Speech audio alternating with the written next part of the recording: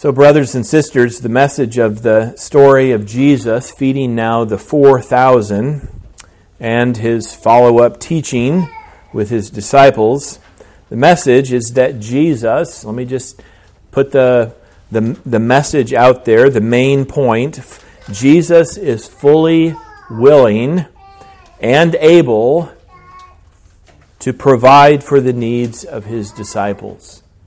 Jesus is fully willing and able to provide for the needs of us, his disciples. That's the message of God's Word that would be preached this morning. For those who have ears to hear, Jesus is fully willing and able to provide for the needs of his disciples. I hope to convince you of this this morning, and to do so for the sake of your joy and for the sake of your peace in Christ Jesus. So by a ministry of God's Word and Spirit, let us be convinced that we can truly rest in Jesus, that we don't need to worry about our needs, and that we can trust him instead as our Lord and Savior. Now that phrase, Lord and Savior, gets thrown around quite a bit these days. Jesus as one's Lord and Savior, or perhaps Savior and Lord. It's one of those expressions, I think, that may become so cliche that we think little about the true meaning of these titles, we might say, for Jesus.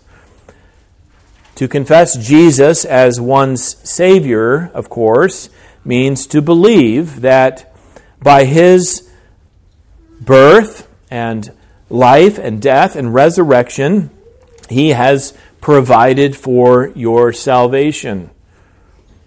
But to confess that Jesus is one's Lord means much the same. A Lord is one who provides for those under his reign and rule as Lord. A Lord is certainly one who rules and reigns, and that's the aspect of Jesus' lordship that might make us and some feel uncomfortable, because the effect of sin is to make us want to rebel against God's rule over us, thinking to throw off his law as our duty and responsibility. But a Lord is also one who initially and continually provides for those under his reign and rule. And another effect of sin is that we would not only throw off God's law, but throw away God's salvation. As sinners, we deny our need for what only God can provide us. And we think to go it alone, as we say, without acknowledging, receiving, and giving thanks for the blessings of God in Christ. So my hope this morning is to convince you that you can and that you must trust Jesus as your Savior and Lord, as the one who saves you from your sin and rules over your life in such a way as to provide for your every need. Jesus himself teaches us in another place about the futility of anxiety or the futility of worry. He asks the question in Matthew 6:27, "Who of you by worrying can add a single hour to his life?" Have you ever stopped to reflect upon how absolutely pointless it is to worry? You have absolutely nothing to gain by worrying. Even more, you have so much to lose. Jesus asks, "Who of you by worrying can add a single hour to his life?" And it can also be said that worrying actually subtracts from both the quality and the length of our lives. And yet it's one thing to know how unnecessary and futile it is to worry. It's quite another thing to refrain from doing it. That's what it is to be a Christian, one who comes to understand the futility of sin, but also one who knows the power of sin as well. As we come in humility to learn from God's Word, we will learn that sin is futility. Sin is a waste of our time. Sin is a reduction of the quality and the length of our lives. But as we respond to that lesson and begin to strive against sin, we come to realize that we are striving against the very flesh in which we live. So how can we be so convinced of the futility of worry and the provision of Jesus that we will then set aside unbelief and worry and take up faith and find peace in Him? Here's the first part of the answer.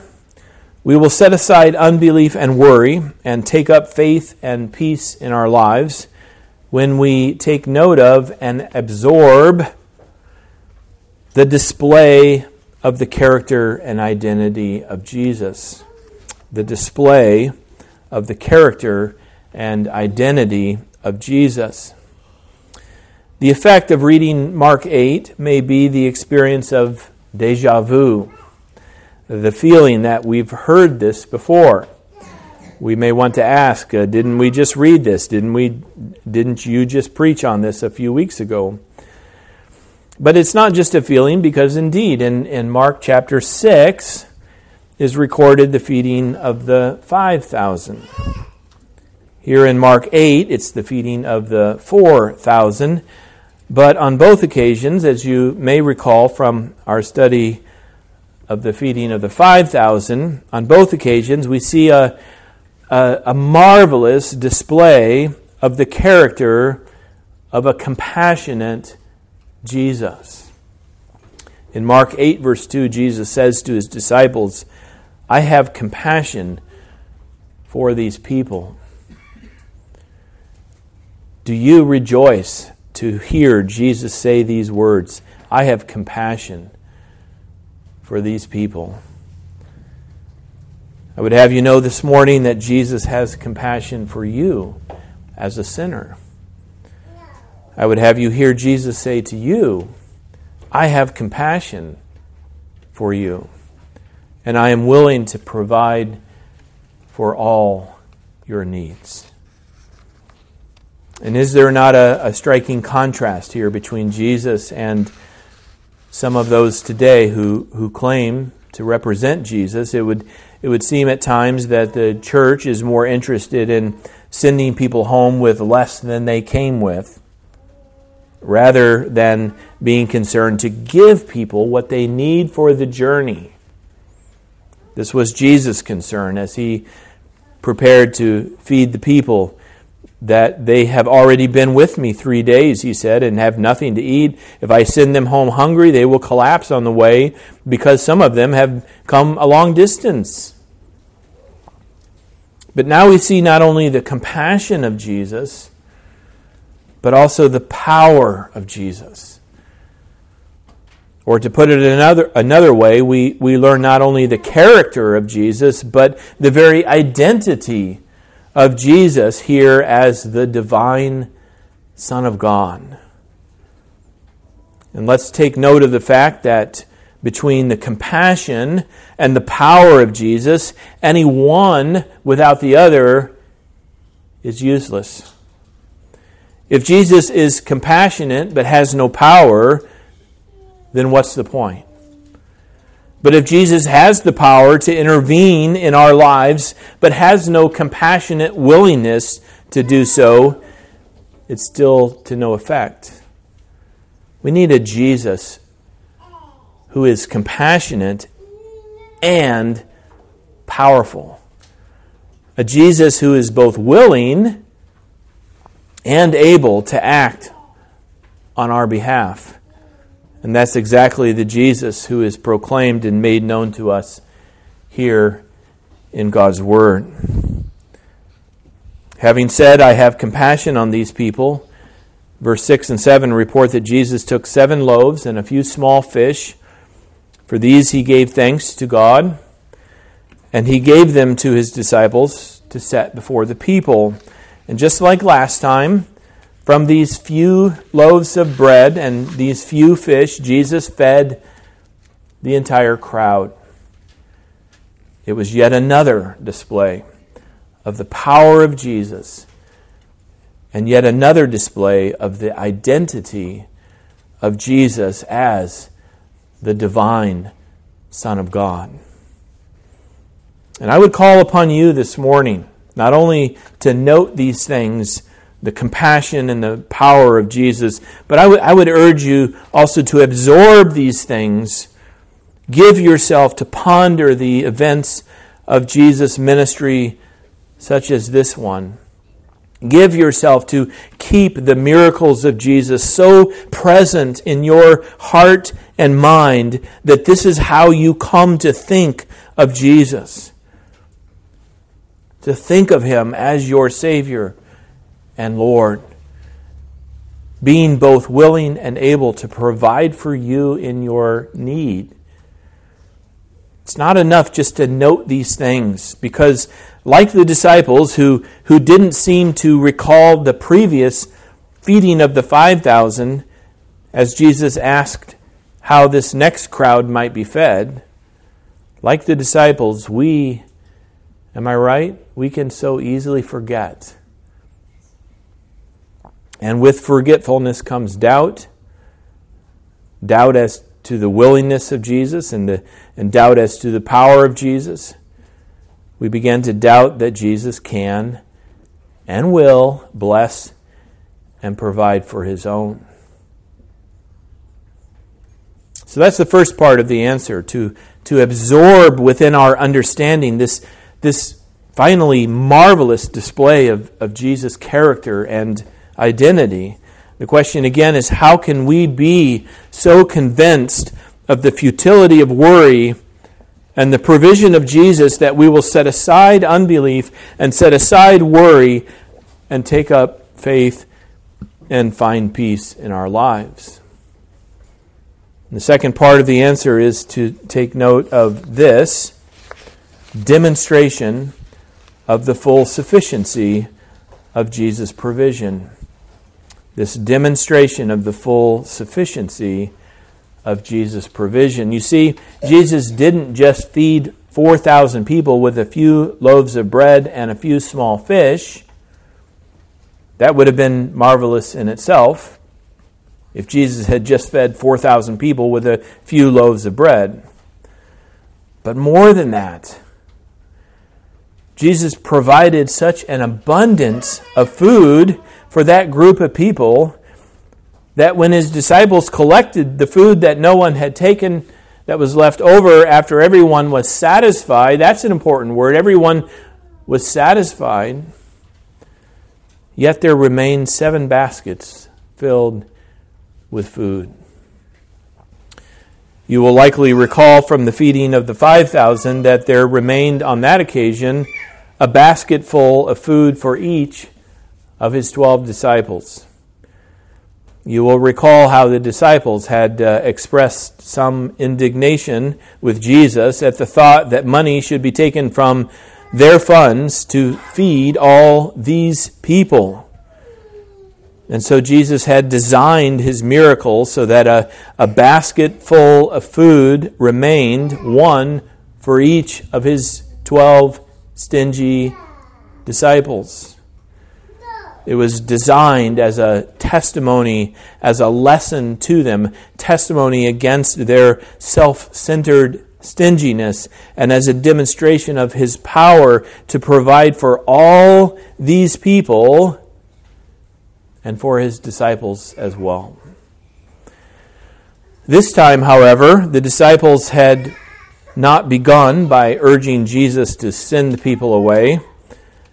And Jesus had not specifically assigned them with the job of feeding the people.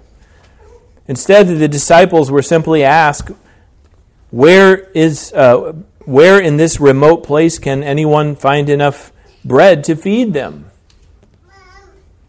It was still a matter of unbelief.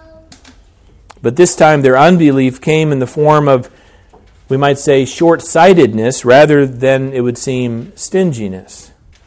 They weren't so concerned about having to pay for it themselves.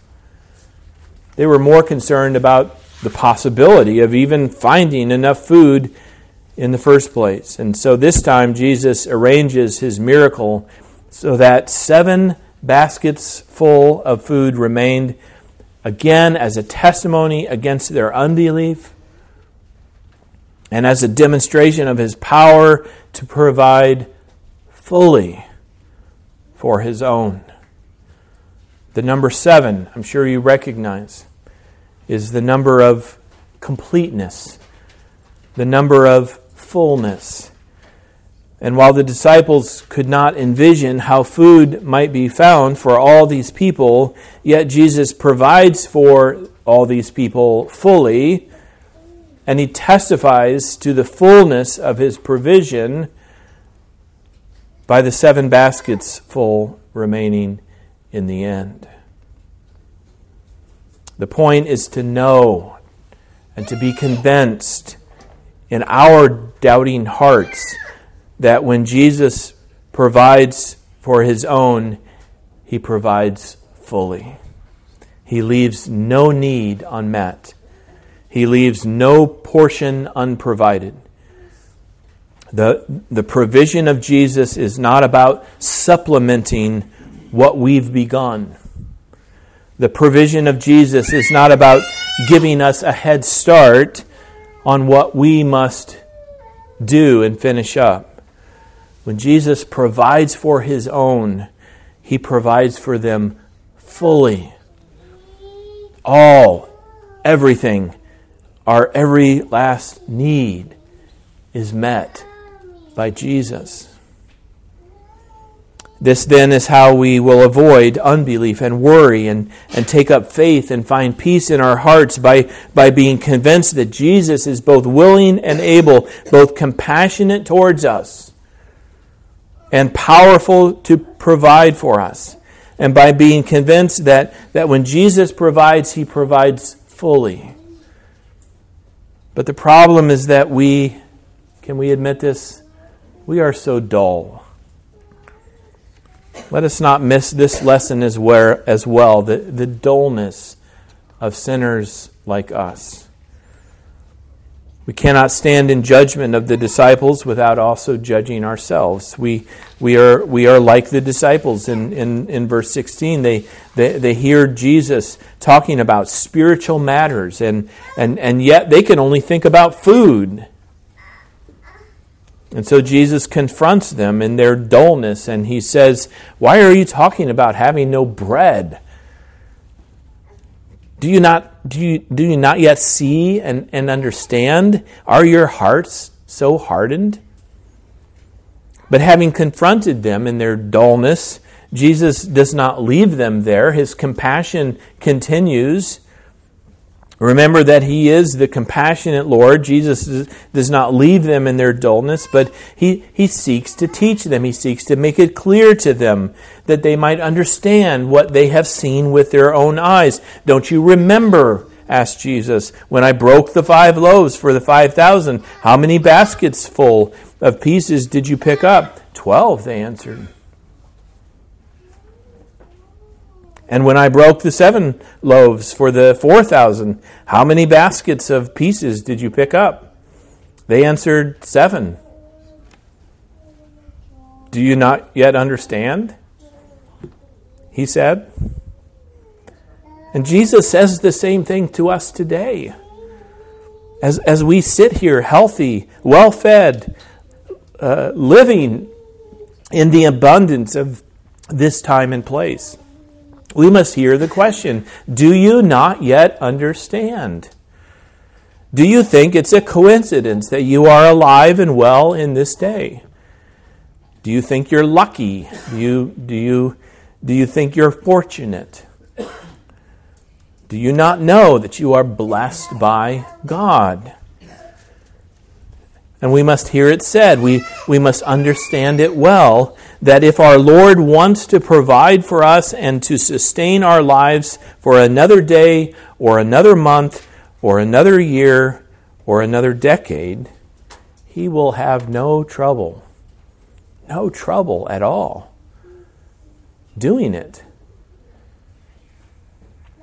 But also, like the disciples, we need to get beyond the consideration of our physical needs and consider our spiritual needs.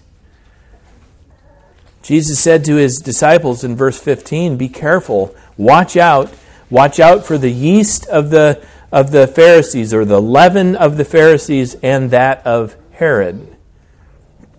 Jesus was speaking of sin and unbelief. He was speaking of self-righteousness and pride. But the disciples thought Jesus was upset with them for neglecting to maintain a supply of bread in their travels. Jesus was giving them a crucial bit of information, instruction of eternal value and importance while they were thinking about bread. Food is important, there's no doubt. But one can be full of food and yet still in their sin. One can be very comfortable in their stomach and yet still on their way to hell. And what about us here this morning? Are we so concerned about food and shelter, so worried about health and healing, that we fail to consider our eternal need for salvation from sin? We fight to ward off starvation, but how do we expect to ward off the judgment of God for sin? We must understand here this morning that Jesus has provided bread and meat, or that as Jesus provided bread and meat that day for those hungry people, He also provides salvation for them and for us in our own day. Jesus said, "Blessed are those who hunger and thirst for righteousness, for they will be filled." Jesus filled the people that day with food. He can fill you today with righteousness. Are you hungry for it? Are you so very aware of being without a righteousness of your own? Are you thirsty for living waters? Then come to Jesus as your compassionate Lord and powerful Savior. He is the one who provides for you fully, and He does so as you sit down, as you hold out your hand to receive what He provides. From Him, you can receive the forgiveness of your sin and the white robe of His righteousness. We must understand that the compassion of Jesus goes beyond His unwillingness to send the people away hungry. We must understand that the power of Jesus goes beyond His ability to divide a few loaves among thousands of people. His compassion goes to the point of being willing to die for you and to face the wrath of God in your stead. And His power goes to the point of rising again from the dead. Scripture says that God the Father raised up Jesus, but Jesus Himself said, "I lay down my life only to take my life up again." Here is the power of Jesus, and the power of Jesus for you. Do you still not see or understand? Are your hearts hardened? The good news of Jesus Christ is that He is fully willing and He is fully able to provide for the needs of His disciples. There's no question as to His willingness or ability to provide salvation for you a sinner. The question is whether we, as sinners, will humble ourselves to receive what He provides. Will you? If so, rest in Him by faith and begin today to live for Him, always striving to be His disciple. And always keep it in your heart and mind that He is both willing and able to provide fully for you as you look to Him in faith. Amen. Let's pray. Lord Jesus, we thank You for giving us such a marvelous display of Your compassion and of Your power to provide for those in need. Help us to recognize that we need not worry, whether about food and shelter, and certainly not about the judgment to come. We need not be afraid, for You are the one who provides for us by Your life and Your death and Your resurrection. Grant that each of us would put our faith in You, trusting You to be both compassionately willing and powerfully able to provide for us exactly what we need throughout our lives and even for all eternity. In Your name do we pray. Amen.